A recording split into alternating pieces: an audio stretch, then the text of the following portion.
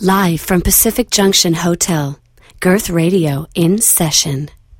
You'll be a bright light coming out of the dark.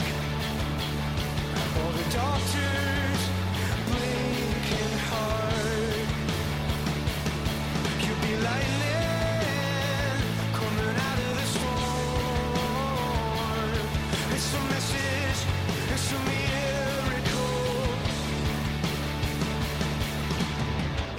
You do alright. Got your mother's eyes. You got your daddy's hand. Everything you need for this hard ride. They'll be strapping you on. All the ups and downs and you can't get off. There's trouble, we're handing off.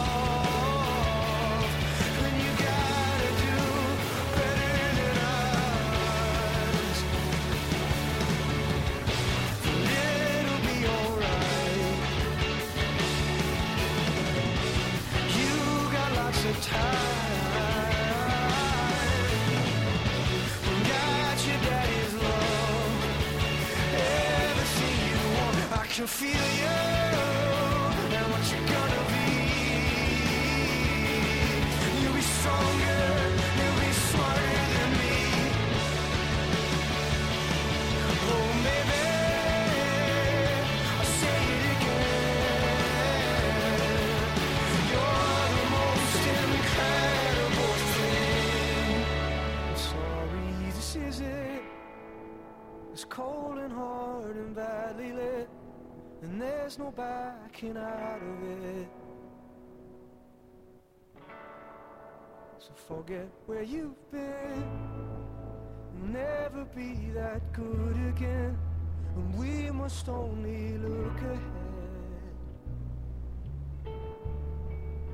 Soon you're 33, and everything you tried to be was pulled apart by fear and greed. But young hands build you up, they carve your face in honest rock, or sunlight on your noble jaw. The young hands build you up. I'm happy that you've come along. Happy that you've come. I'm happy that you've come.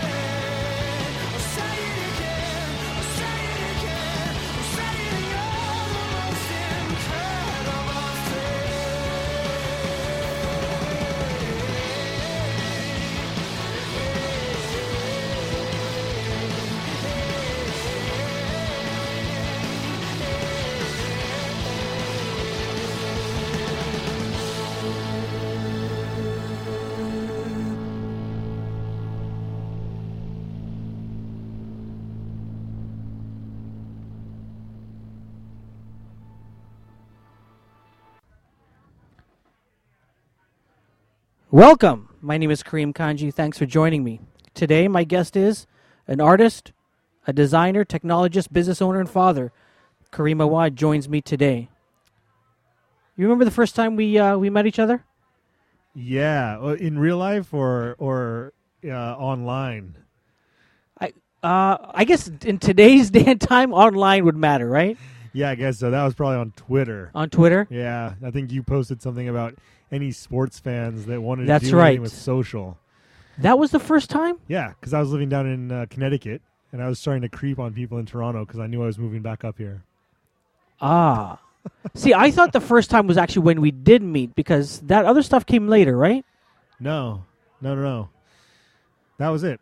In real life, it was at the Starbucks in Don Mills. Starbucks and Don Mills. Okay, Yeah. so I remember that, but didn't that happen before the sports stuff?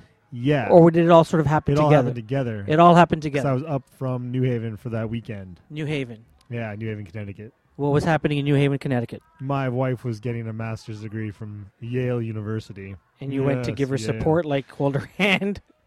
No, I didn't want to live apart from her for 2 years. I wanted to live with my wife. So, yeah, we lived out in New Haven, Connecticut for a few years. It was fantastic. Okay. Yeah. What happens like in New Haven? What school is there, by the way? Yale. Shit. Yale Yeah. University. Yale University. The Yale University, yeah. You married up. I sure did.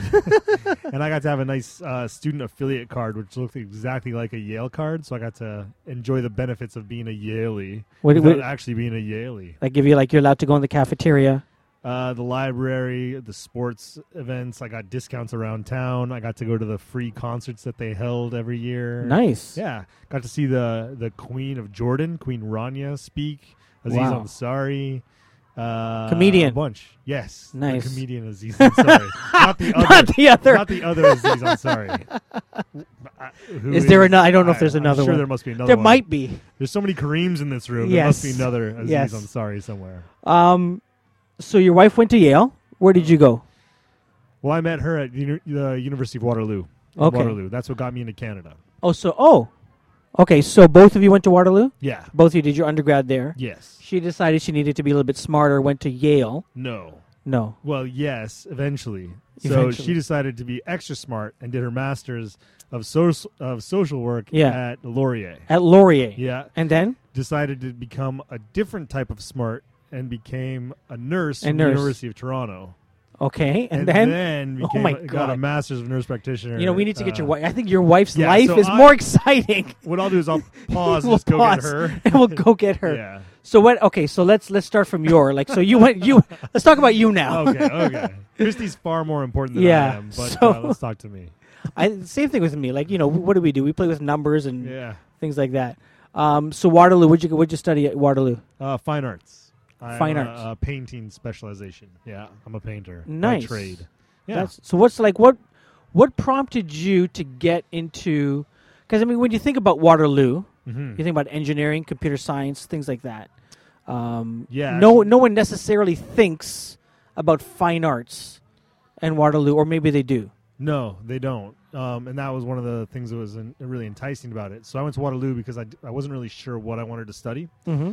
I wasn't sure if I wanted to do computer science or architecture or fine arts or something else. Okay. Waterloo had really good programs and all of those things. I didn't want to go to an art school because I didn't want to deal with all the like hipster art school kids. Yeah. And so I did a couple computer science courses, and I didn't want to deal with all the math that I would have had to do. So I was like, shoot, I could spend 4 years in a math lab. Yeah. Not a meth lab, a math A math. lab, computer science in a crappy concrete building. Or I could spend 4 years in an art studio in a crappy concrete building and have a really, really good time and learn art. So And that's were what you I chose. were you taking some computer science at Waterloo, or was this back like in high school? No, I did a bunch of math and some computer stuff in high school, and then also in our local university in Ohio where I grew up. Okay. In high school, if you placed out of the classes at high school level, you could go and do like first year college classes. Oh, nice. But those didn't transfer, so I would have had Ah. to do like So algebra start it and all over calculus again anyways. and I was like, "There's no way I'm doing those again." So yeah, I decided I'll do a couple computer science courses, but my focus would be fine art, and I never regret that decision. So what was it in your upbringing that prompted you, or that fed your interest and desire for the arts? That has to go back for sure. My parents, my mom was crazy into classical music and musicals and theater and all of that kind of stuff. Composer? Was she like an artist herself? No, or? not at all. She Okay. can't sing. She is. She would run around the house singing different songs from like My Fair Lady or Sound of Music or things like that. And she's not a very good singer, but she loved it so much. Yeah. And that kind of passion really, really inspired me for sure.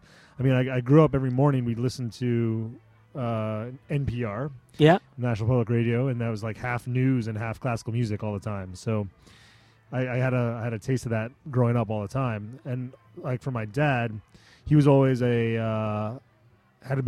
was a huge entrepreneur and had a big like creative spirit in regards to that. Mm-hmm. And one of his best friends from growing up, like when they were both little tiny kids, was one of my earliest mentors, and who's a painter, who's an artist. Yeah.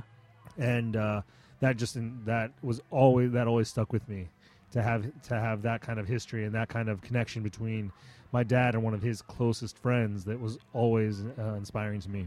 Now, I don't know if you remember, but were you one of those kids who would go to school and paint something or draw something or, make something at school and then bring it and your parents would like put it on the wall, on the fridge and display it all over?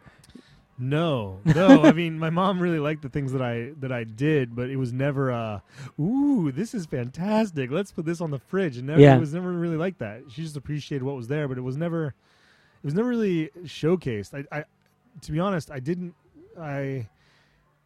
focused on music quite a bit, like when I was growing up. So I played I started off playing piano. No way. And then I learned viola, and then French horn. Viola is like a mini violin or something? No, it's a bigger violin. Is it a bigger one? Bigger Okay. violin. Yeah, it's one note deeper than a violin. So yeah, I grew up playing music, and then I was in a few different bands, and I would always do like art, like drawing or painting or sculpture, stuff like that. But music was a bigger deal for me in high school, which is always so bizarre to me now, because I still have my viola. I don't really play it very often, and I haven't been in a band or done anything like that for a really long time. I've DJ'd and things like that. I still love music completely, but fine art took over, like painting. You went into the took painting over, stuff. yeah. How would you describe your style? Like, I've seen your stuff, and it, like, to me, like, I don't get it, but it looks nice. But there's a style to it. Like, you've got actually like a process. Yeah. So if you want to be really technical about it, it's like geometric abstraction. So a lot of people compare what I do to Mark Rothko, because I do a lot of color fields, so big pieces of color. But I don't really, if you ask Mark Rothko, if he were still alive, rest in peace, Mark, he would never say that my work is at all close to his, at all. What would he say it is? Well, so his is very, very, very different than mine. Yeah. They just, on the surface, sometimes they look the same. I do a lot of process. So like you mentioned, there's like 20 to 30 layers of paint on every one of my paintings. Like, even though when you look at it, you can't tell that there is. No, if you were just looking at it from a distance, you'd say, okay, cool, there's lots of white, lots of primary colors, lots of flat pieces of color. Yeah. Then when you get closer, you realize, oh, that's not a flat blue. There's like 30 blues there, or there's 10 different whites. Interesting. Yeah, so white is the color that I paint with most. Yeah. And I mix my own because I always want different colors of white. Interesting. Yeah. I wish I got it, but I don't get it. But it's interesting. Well, I mean, what I'm hoping to do with my paintings, I don't really care if anybody gets the technical aspect of it. If you want to dig deep and you want to realize why I do what I do and how I do it, that's different. Yeah. Ideally, I just want you to have some kind of reaction to it. If you like it aesthetically, that's cool. Yeah. If you want to get deeper into it, you want to look at some of my titles, you want to look at how I came across the composition, that kind of stuff, that's great too. But my interaction with the viewer is extremely varied, and I don't. It doesn't matter to me, really. I don't paint for other people nearly as much as I paint for myself. So what's the last piece that you've painted? So because of the change in my familial lifestyle, I recently, a year ago, had two bouncing twin boys, and so I can't really paint with the toxic stuff that I used to. I used to paint really large oil paintings. That was my thing. Yeah. Like large. I mean, I did a series of 6 paintings that were 8 foot by 6 foot. Wow. Huge panels, yeah. So now I've switched to do non-toxic watercolor on paper. Okay. Watercolor and acrylic and things like that. Same style, though? Same style, Geometric just much abstract? smaller. So they're about 15 inches by 15 inches. And I have a series of 12 of those that I'm working through right now. I have 6 done, and I have 6 more to go. And are these a series of, in terms of, you're drawing 12 of them, but do they tell one story altogether? No, not necessarily. Generally what happens, my paintings tend to take on the way that I'm feeling. So if I'm feeling pretty calm, not stressed, things around me are pretty, even keeled, that comes across in a lot of my work. If I'm stressed, if a lot of stuff's going on, that'll come across as well. So what I try to do is I use my painting as a bit of a snapshot of the way that I'm feeling, the way that I'm thinking about the world, the way that I'm interacting with everything around me. At one point, I was doing a lot of work that felt like portraits. These were almost like self-portraits, even though visually they didn't look like self-portraits, but the process of me doing them was essentially a self-portrait of me at a certain time. Yeah. Awesome.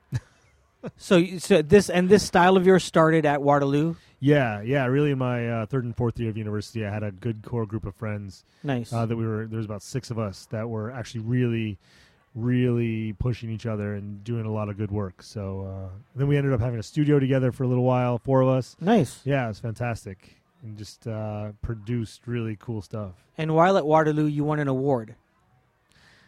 No. Not for painting. No. Actually, that was after. That was after? That was after university. Okay. Yeah, but I was rated the #1 DJ and radio personality in Waterloo, Kitchener, Waterloo. And what year was this? Like 2003 or 2004. All right. Yeah, that was for my radio show and DJ night at the Jane Bond cafe bar, which was fantastic space there. So I had a radio show on CKMS, the campus radio show there.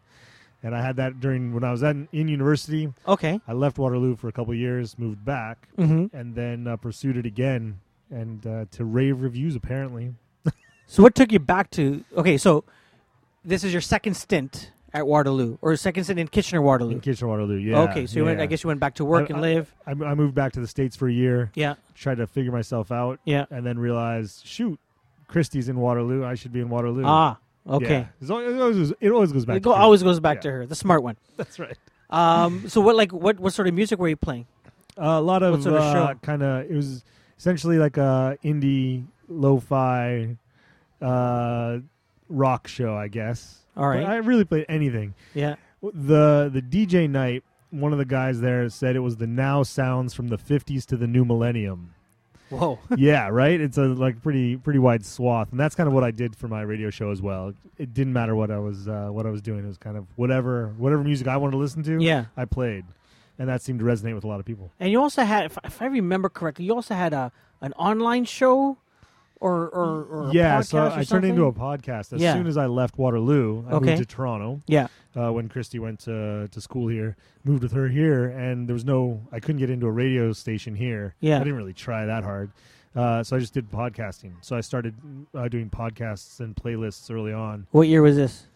2006, 2007, around there. Now that wasn't like a big thing back then. It was more of like the nerds did podcasts. Yeah, and I mean, I don't even know if we really called them podcasts back then. It was really just playlists that I put together. Okay. Just MP3 mashups more than anything. Ah, okay. And then it was just one big MP3 that I used, and then eventually they were called podcasts, which I never really understood, but that's what they turned into. Okay. And of course, now podcasting has taken on a completely huge. different thing. Yeah, it's become the new radio medium more than anything else.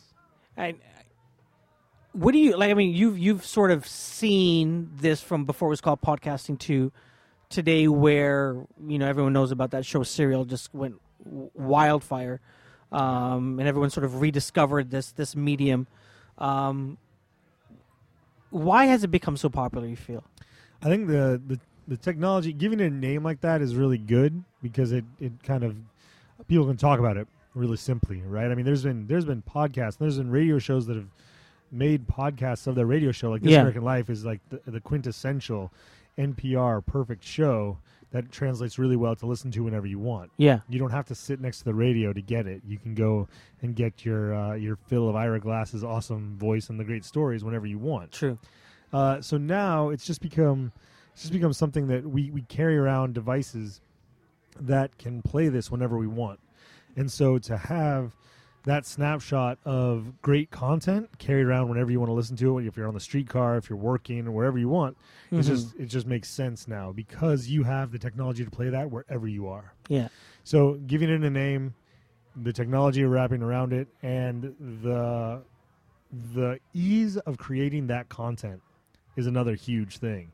So you don't have to have a multi-million-dollar studio. You don't have to have the might of the National Public Radio or the True. CBC behind you. Yeah. We can do what we're doing right here. Yeah. Creating content and distributing it in a very, very straightforward and seamless manner. And do you, where does that put radio, you feel? I mean, a lot of people talk about, the death of radio and, top 40 radio not really progressing anywhere, and, where does talk radio on the AM dial go? What are your thoughts on how this medium, the digital online medium, is affecting what happens on AM and FM radio? I actually don't really care.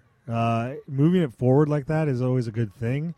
I don't think that the radio dial is going to die. I think it's going to change and it's going to modify. Really what it turns into is it's kind of like the here and now content. Yeah. Which gets translated to a podcast, which is the whenever you want content. Yeah. And so people are skipping radio because it's expensive, it's hard, and it's time based. If I can only get a show on a radio station from 3 a.m. to 5 p.m., I'm not going to or 5 a.m., I'm not going to have any listeners. Yeah. But if I can take that, drop it into a podcast, Yeah. and it gets some spark and someone loves it and passes it around, I can get lots of listeners through iTunes, through whatever, even just my own website. Yeah. And so that doesn't really matter when it is on the radio to anybody else. It matters to the radio Interesting. station. So, That's true, yeah. So the radio as a medium isn't going to go anywhere as long as there's cars and as long as there's offices, because that's where they're consumed right now. Yeah. People just flip their car radio on. Granted, there's Sirius and there's XM Yeah. radio. There's the digital radio, and now there's CDs and tape decks in radio in cars didn't kill radio stations. And Plug in neither- your iPhone through Bluetooth. and that won't do it either. There's Yeah. always something to be said for that spontaneity, that kind of garbage Yeah. that just sits there, and you don't have to pay attention to it. It's like True. driving. You don't actually pay attention that much when you're driving on the highway. Scary. Right. It's super scary if you actually think How the about heck it. did I get home? That's right? But with the radio there, it just kind of filling the car with sound and stuff. Yeah. It doesn't really matter a lot of the time. And that's where the shift happens, because Mhm. when you listen to a podcast, you are choosing to somehow download or consume this thing, and you are choosing the content that you are listening to at any one time. Versus radio, where it's being given to you. It's 3:00 on a Sunday. True. Okay, it's going to be this show. That's it. That's all Mm. you can get. Granted, you have 50 stations you can go around to, but it's not going to be what you want. Yeah. Now, and you have control over that with a CD player, with a tape deck, with an MP3 player, all of that stuff. So why shouldn't you have that with your other long form content too, right? That's true. I'm also curious about where music goes from here, and not music in general, but like artists. So, you've got these sort of new indie rock sort of music. That's, I don't know if it's called indie rock anymore, but like indie type music that'll play. Like, we're in Toronto, so you got stations like Indie 88. You got CFNY that seems to be going back to its roots, playing indie type music. Yeah. But again, it's sort of songs that you can find anywhere. But then what about and I got to thinking, where do artists like, and maybe their time has come and gone, but there's still artists. Mm-hmm. We can even talk about Beck. And Okay. Beck won the Grammy Award Best New Album. Yeah. But yeah. not a lot of people heard it not because you couldn't find it, but because there was no radio format necessarily that played his music. Right, especially that album. That Yeah. album's fantastic, but it's not that radio friendly. No, or even Bruce Springsteen apparently released an album or this past year, maybe 2 years, and no one heard it. Apparently it was an amazing album, but there's no format, that plays that Yeah. sort of music. And I'm curious, because you're for me, I consider you sort of a connoisseur of music. You always seem to be knowing what's up and coming and the latest and some of the newest bands and artists. But I'm curious what your thoughts are in terms of today's radio scene in terms of music. Well, ideally, because they're falling away, like you have the top 40 stations which just play that same playlist constantly. And that's all well and good. You're going to get your pop music, you're going to get your, ridiculous stuff just kind of pumped in. Yeah. You don't have to think about it. Again, that's that kind of just like to fill your ears with something, right? Where radio can go, and sorry, this is kind of back to combining the two questions, is it could be that kind of curated new music. And that's what it should be in my mind. It should be, fine, it could be new pop. It could be new rap. It can be new country. It can be whatever you want. Yeah. But let professionals, fine, give these people the titles, whatever they want, Yeah. to help you know what's new, what's coming out, and then giving you a choice of what you want to delve into and learn more about later. Like that Beck album should have gotten lots of play, just not necessarily on you know, The Edge or even on Indie 88. Yeah. There's a place for it. It's just not there. And there are new shows that are popping up. I mean, they're not necessarily new, but they're becoming more popular, like on CBC and on NPR down in the States, where they really highlight that, where they will play a whole album that usually would never get any radio time. Yeah. And because those are getting podcasts released as well, That's where these are found. people are being able to consume that in a different way, and they're getting curated content because there's no possible way right now Yeah. to get all the new music and to figure out all what's coming out. I mean, if you tried, you would just go crazy. And even trying to stay on top of it as much as possible, you just can't. There's so much stuff coming out. So having somebody curate it a bit for you, whether it's a website like Pitchfork, which is now passé or whatever, the hipsters have left it or have embraced it. I can't even tell anymore. Yeah. There used to be Rolling Stone. They used to tell you what these, give the That's ratings right. for the new albums.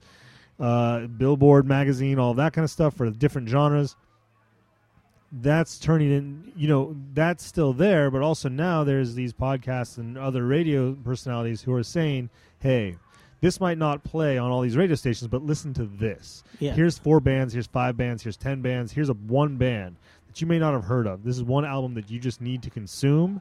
I think you'll like it. Here it is. That's interesting. Yeah, and I think that the sort of venue for that is going to be independent. I think so too. And because radio is all this overhead, Yeah. and so you'll need to have the commercials and so on, right? Yeah, and that's one of the things that I used to do with my show is I would play stuff that no one had ever heard of, and maybe I had only given a listen to once or twice. So it was part of my discovery to share it with everybody else. So there are bands that, I would never listen to again because maybe it wasn't that great, Sure. but it served a purpose. I was curating. I was pre-curating, but also sharing at the same time. Yeah. And I think there's a place for that for sure, and podcasting helps do that. And all the barrier to entry has just been demolished. Yeah, which is awesome. Yeah. So you've done sort of the DJing, the music, and painting, fine arts, and then we meet back in 2009, 2010 in a Starbucks to talk about an app, a web app. A web app, yeah. That you built. So now where the heck does this come into play? Because you did computer science, you didn't want to do the math, you didn't want to be bothered with it. You'd rather be in a room painting rather than in a room programming. Where does one get from painting to developing web apps? Money is where you come from. So, money and NAFTA. So I knew that I wanted to move back to Canada after I graduated with a fine art degree from Waterloo. Moved down to the States for a year. I was working with a nonprofit down in the States doing art therapy for troubled youth. Okay. And also being their webmaster. Back in 2000, they were called webmasters. It was really just I made their website. Okay.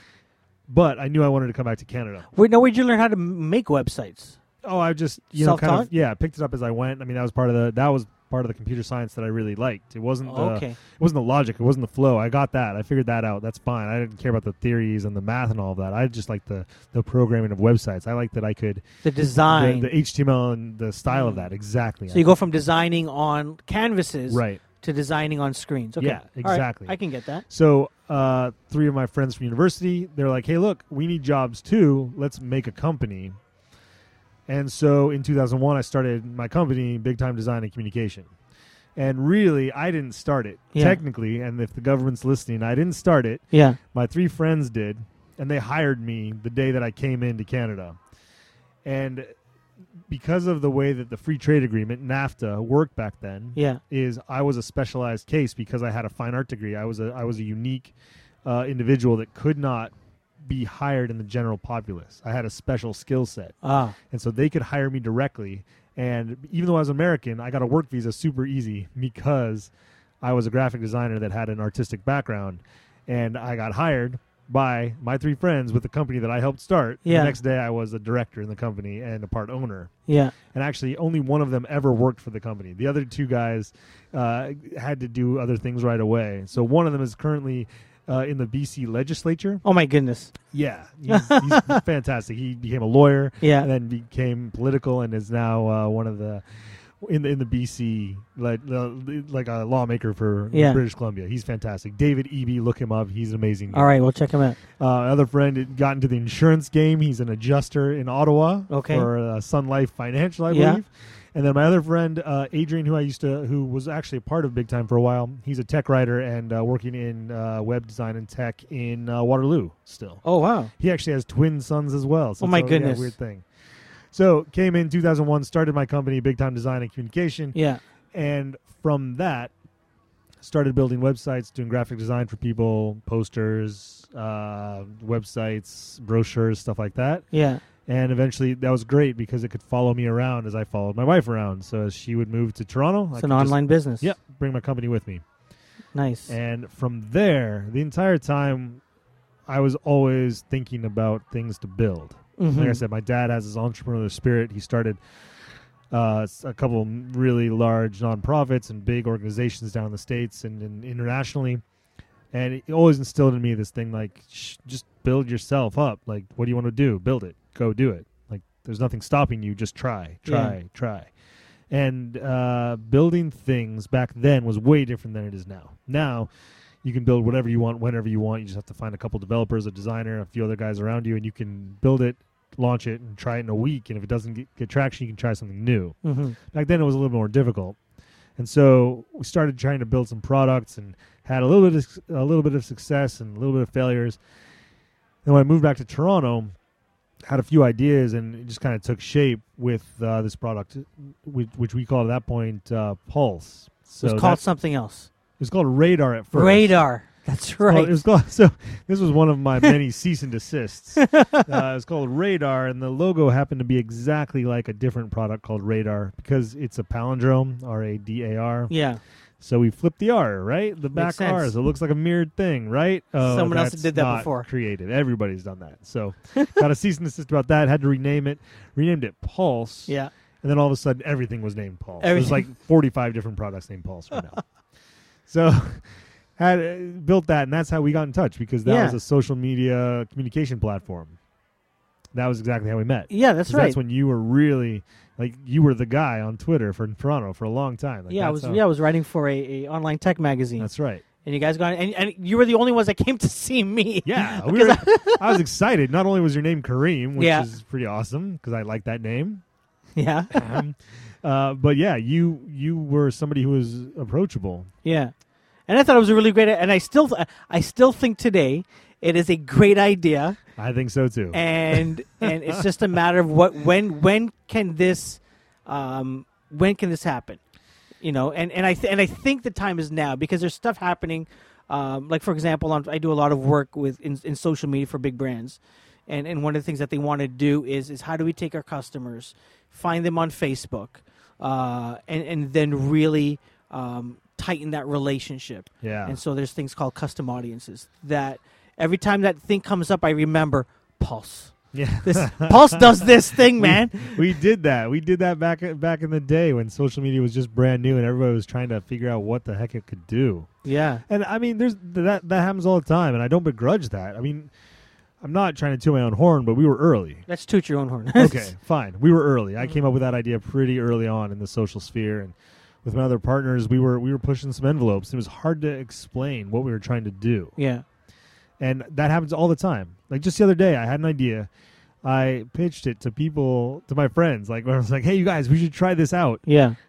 A week later, oh, it's on Product Hunt, and there it is. It's the exact same idea, and someone's doing it, and they're charging money for it, and it's a nice little business for them. And I'm Yeah. like, okay, well, that validates my idea again. That and means again that and means again. it works. Yeah, exactly. And that's one of the best things. I mean, what Pulse really showed me is that you can meet a lot of great people and like-minded individuals with a really good idea. And that's one of the, regardless, I mean, we ended up changing the name of it. We sold it off. It had some success. Mhm. I ended up selling out of it. I'm no longer a part of it. I still own some of the code, which is fantastic. So it won't ever die, Yeah. which is really important to me.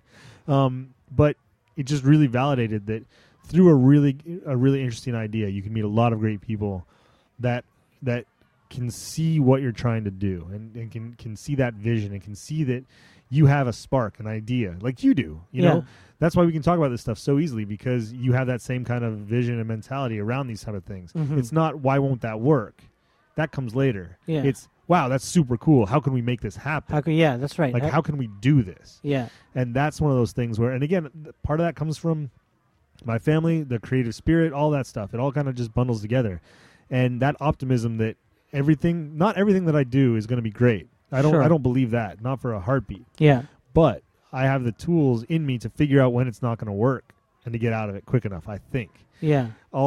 Without the hubris, that's what gets in the way for a lot of these things. You can get out of things really quickly. You can try them.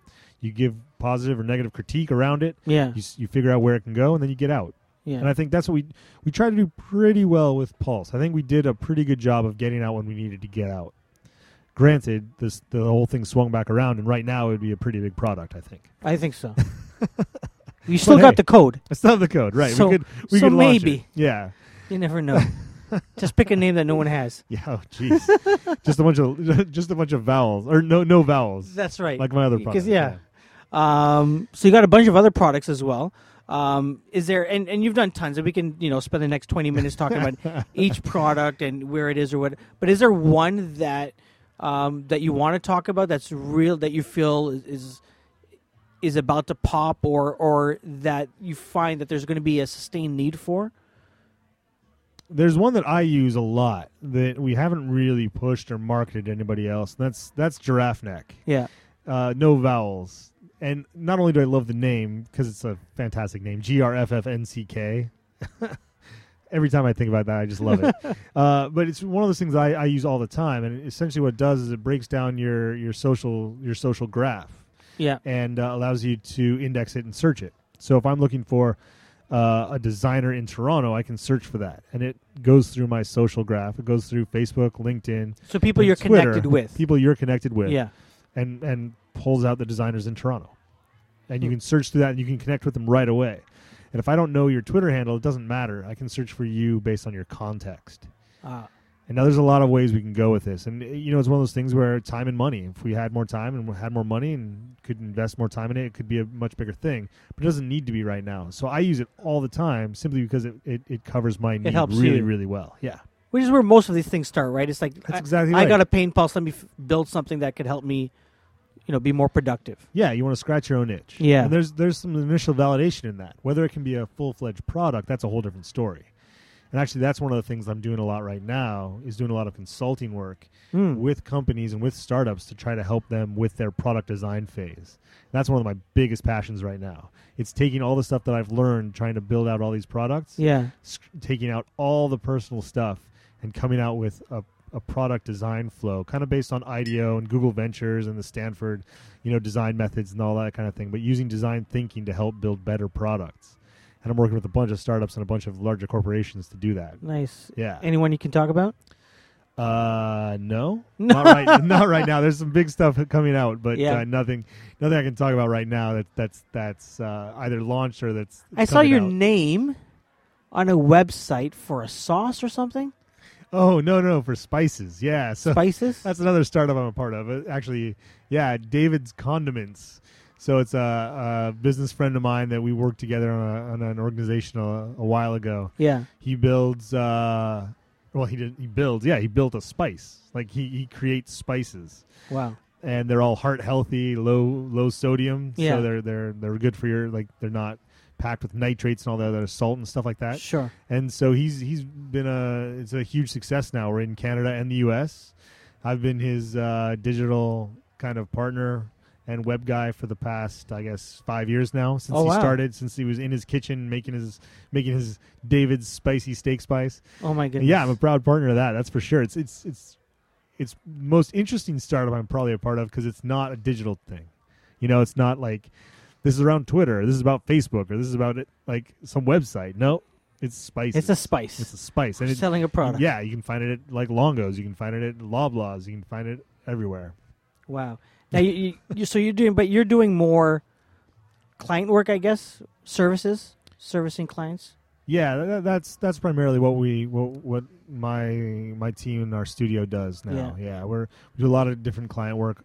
Still working with a lot of startups, but other big brands and stuff like that. And essentially, people come to us with a problem, and we try to solve it. Mm-hmm. And we try to solve it in the best way we know how, which is usually digitally. But if it's not, if it's just strategy, if it's just a marketing plan, if it's not even doesn't even involve anything like that, and they just need to just focus a bit differently, we'll tell them that.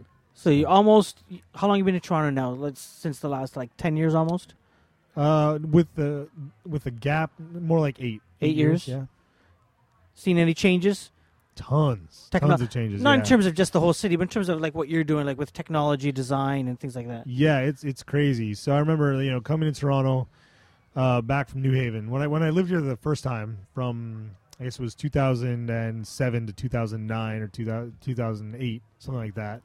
There was no way to connect with everybody. There was a lot of stuff going on. There were people building stuff. There was the tech scene here, but it was so disparate. It wasn't connected at all.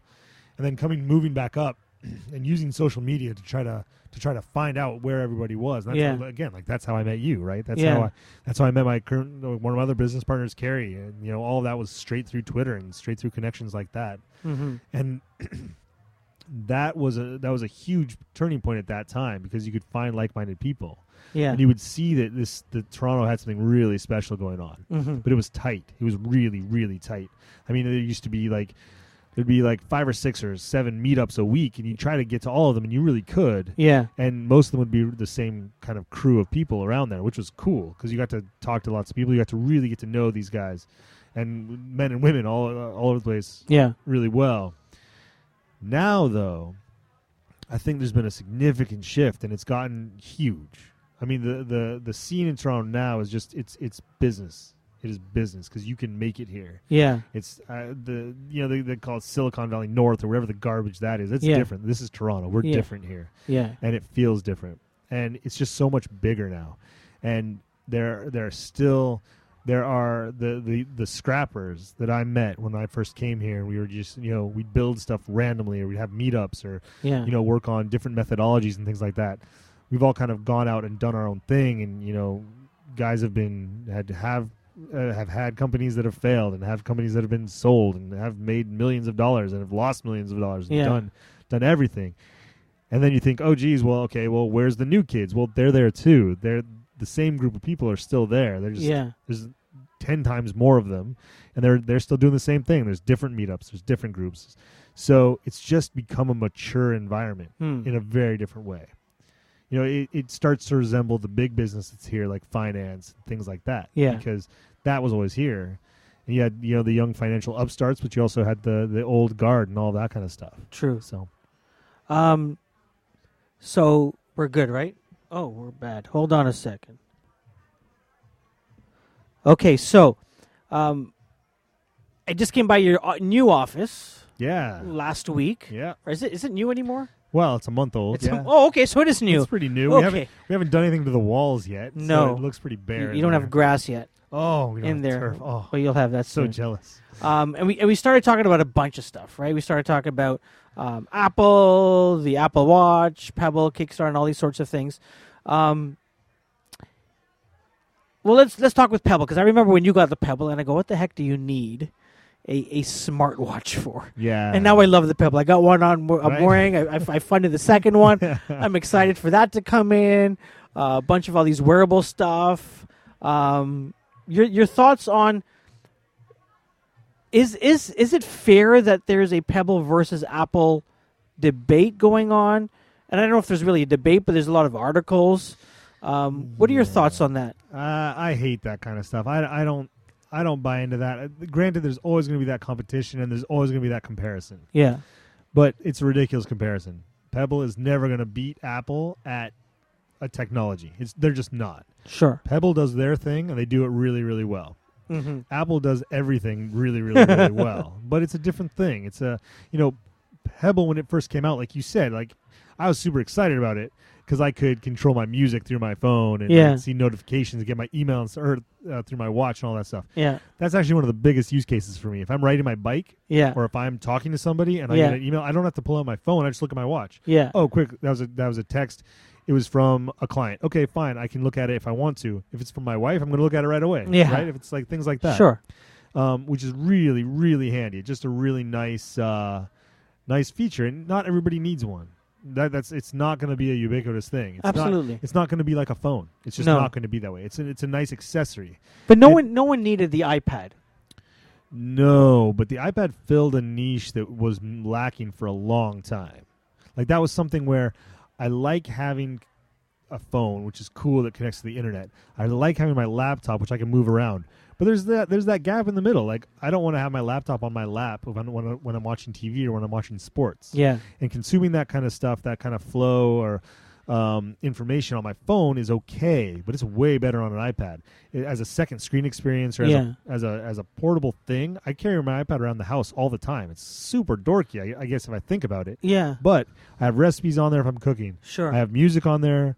I have movies if I want to. If my wife is watching something crappy on TV, I'm jumping on it and I can still hang out with her on the couch, but I'm watching my own thing. True. That kind of stuff is really, really interesting.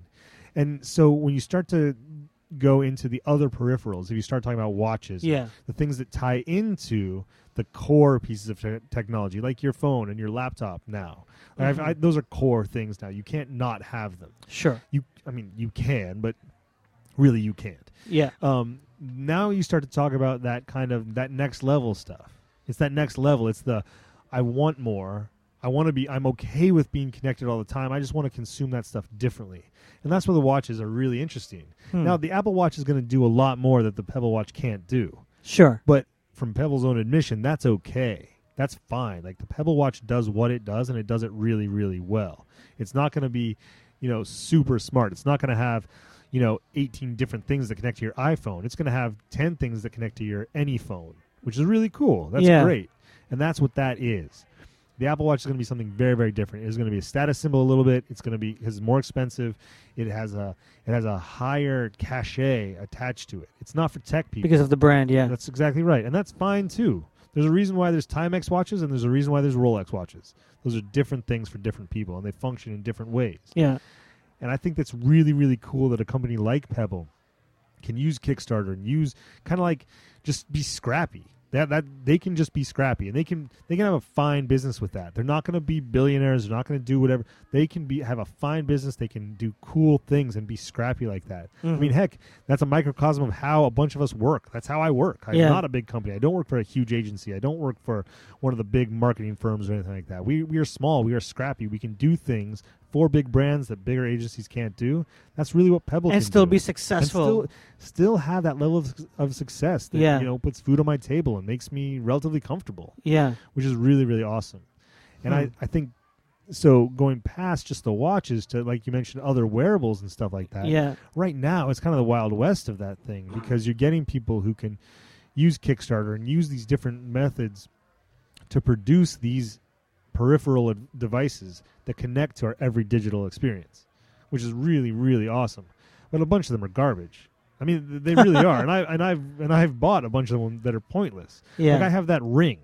It's a gesture ring. You put it on your finger, you can do gestures. Yeah. I think that's amazing. I love the idea of like the Iron Man. In my mind, I'm like Iron Man. Like, So does it work? It works Yeah. kind of for like 5 tasks. Okay. But then you're waggling your finger around. Your finger gets really tired. This big clunky ring on it. And I love the idea of it. That was what was important to me, was the idea of it. And I got invited to be one of the Google Glass Explorers. Yes.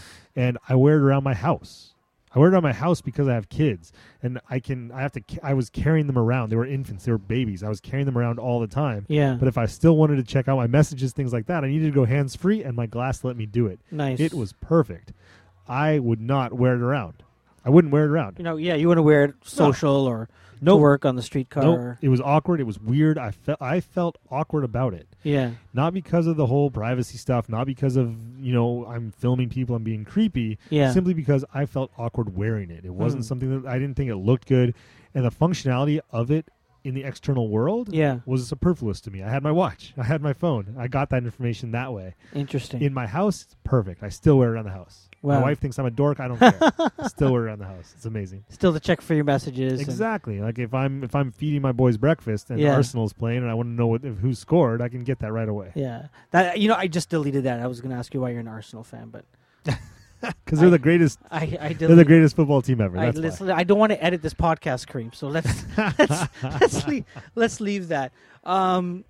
We talked about Pebble using Kickstarter as a business, and we know that based on an announcement that they're going to come out with a smart strap at the end of this year. I think I've been told.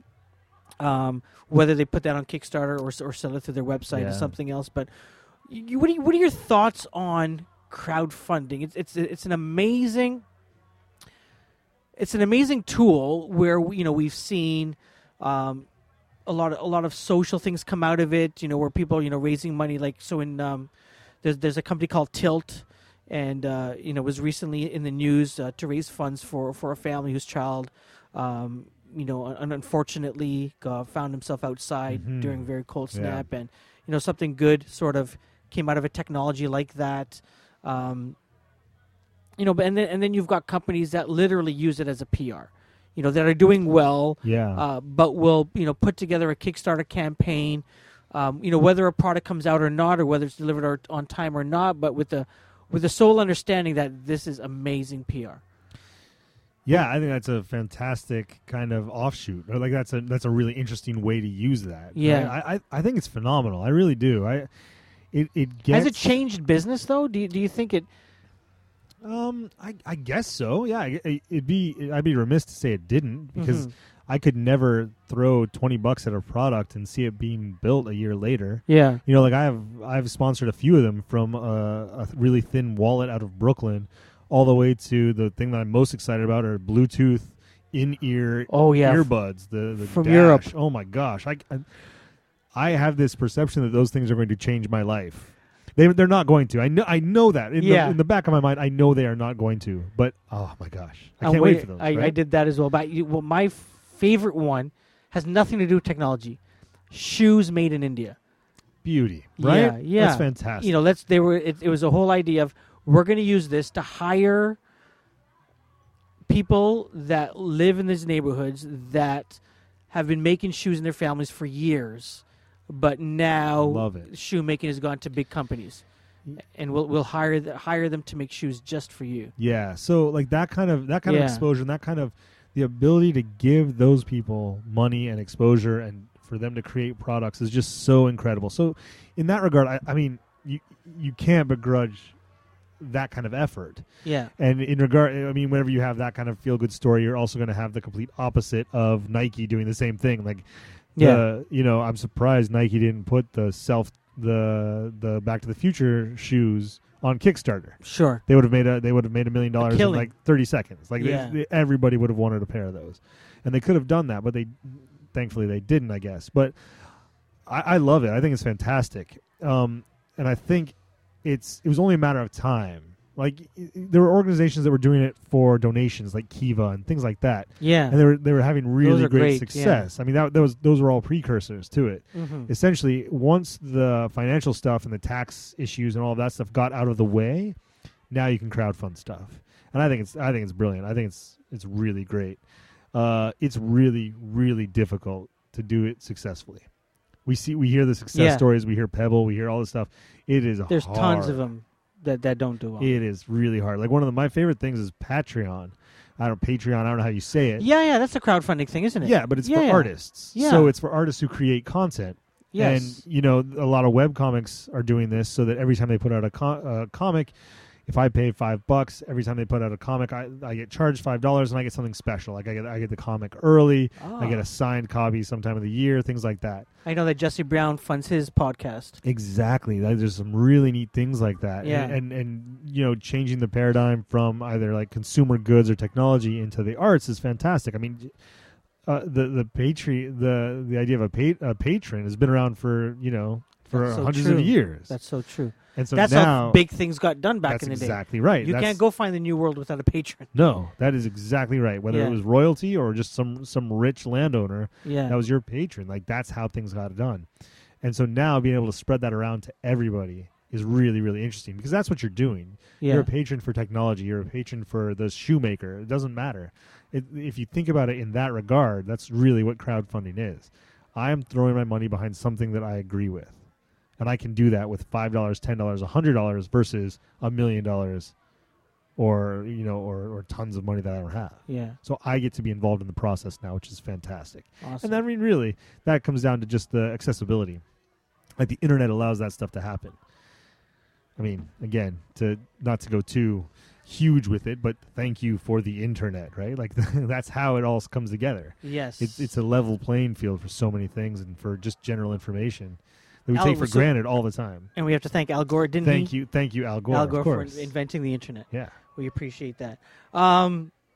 We've been talking for almost an hour. Just got a couple of things, really. But I guess where do you see... Actually, let me ask you this. What excites you now? What excites me now? Yeah. Like, there's so many things going on. Just here in Toronto, we can talk about technology. We can talk about that our mayor's not in the news anymore. That's exciting. Yeah. We The there's tunnel, that weird tunnel that somebody built? The Yeah. weird tunnel. Okay, so let's talk about the tunnel. I actually don't know much about it. Well, no one knows really. No one knows, right? But Just everyone two had guys just did it, right? Everyone had opinions. Yeah. About the tunnel. Yeah. And what it could have meant. And obviously, one of the biggest things that came up was terrorists. It's close to York University. It's close to Tunis. Sure. And I'm starting to have a problem now with this whole idea of terrorism. And You're just starting to have that problem now? I'm having it now because I didn't have a problem with it because it was like, yeah, whatever, people understand. But now it's like, if and excuse me for this, but it's so true. I feel if a crazy white guy goes crazy and shoots up a couple of people, it's violence. Yeah. Or it's a crazy guy. Or it's a crazy guy. Yeah. You paint that guy brown. Yeah. And it's terrorism. Terrorism. 100%. It's crazy. And I never thought that I would say, and a friend had asked me, and I responded on Facebook, and I said, it pains me, and it's something to the effect of, it pains me to say this, but, I live in Canada, so I can only speak to where I live, that Canada is more racist than I think we'd like to admit, because we've got people like the Prime Minister of Canada saying that it upsets him that a Muslim lady wears a hijab. Why only a Muslim lady? Yeah. Why a lady of with brown skin upsets him? Right. But other things don't, and why does it matter that it upsets him? What it's legal. It's legal to do so. So I don't know why he's upset. His personal opinions. His personally doesn't need to tell the news, in an interview format that he's got a problem with it, because then that impacts a lot of things, and I think he's pandering, to the conservative, his base of crazy white guys. Exactly. Fear and really fear mongering, of course. And the media is no better at it. No, the media does the same they jump thing. right on that. And unfortunately, they're not the official opposition, but the Liberal Party, they do the same thing. They say let's go to where the votes are, and the simple play, rather than having a very civilized and intellectual debate about these things. Yeah, that typically that stereotypically Canadian outlook to an issue, which isn't the case. No, like as a new Canadian, I mean, technically I'm a new Canadian. I became a citizen in 2009. Yeah, growing up in the States, Canada was always that funny place up north, whatever, right? But I'm proud to become. I chose to become a Canadian, and we're not as great as we think we are, and that's a really and there's been a shift. Yes. Still a fantastic place. I'm so proud to be a Canadian. I love living here. However, we're resting on our laurels. Yes. That we are kind and peacekeepers, and we're nice, and the entire world loves us. That is eroding, and that is eroding quickly, and that's because of these type of mentalities. Exactly what you're talking about. That kind of the ability that our prime minister thinks it's okay to say those type of things Yeah. in the public eye. Yeah. I mean, granted, he can say whatever he wants. Sure. That's hooray for freedom. That's great, right? Absolutely. But that's ridiculous at the same time. That's even tolerated. Yeah, and I think he knows, and whether or not has a problem with it is one thing. I don't think he does, but I think he says it because he knows the political ramifications for that, and I believe that he's doing it because he knows that that's where his votes are, and it's very interesting. We, like you said, we believe that Canada is one thing, but time and time again we vote for conservative governments. Yeah. And that that says something to the sorts of things that drive us as humans, and what is it? Is that fear of the unknown? Is that love of what we have? So that's very interesting, and I wish this was sort of a political show, and I'm not a political guy at all. I love The West Wing; it's a great show. Yeah. But that's not sort of where my sort of knowledge lies. But it really upsets me when I see things like this from our politicians, from our media, and no one really sorts. And when they get called out, it's like, well, you're pandering, to terrorists. Yeah, you're part of the problem now. You're protecting. Yeah, you're either with us or with that kind of garbage. And that really upsets me. But otherwise, what excites you? Right. What excites me? I think it all, again, it just, if I'm honest with myself, it boils down to creativity. Yeah. Whether that's technology or that's music or that's art or that's anything. It's just it's the creative process and what comes out of that. That's what excites me. I love seeing the new stuff that's being created in this city. Yeah. Again, just that creation that happens. I love this. That we're able to do this in Girth Radio. Right? Yeah. Like I love that this is a place that exists. I love that there are, every day you hear of new success stories in business and startups and technology that happen here and that are starting to get fostered here. And I love that I know people who are helping foster that and helping to build that. And that's really that's what it boils down to. I love the creativity and the creation that happens. That's what excites me. Awesome. Let's end it off with this. You obviously have a love of music. You're a DJ. You're an award-winning DJ. Is there a single in a band that you really like these days? Well, there's tons, but there's a definite earworm that's been being played often for me right now off the new Pornographer's latest album, Brill Bruisers. That track just gets me every time. Awesome. So let's end the show with that. Thanks for coming in. Perfect. Thank you, man.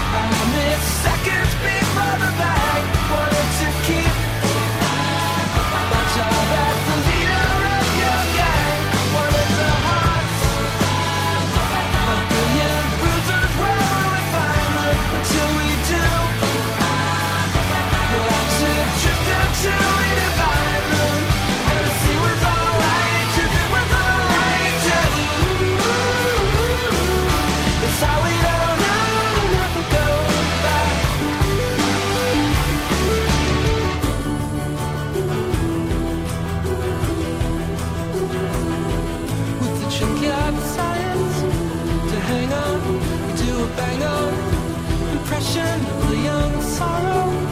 It's tied in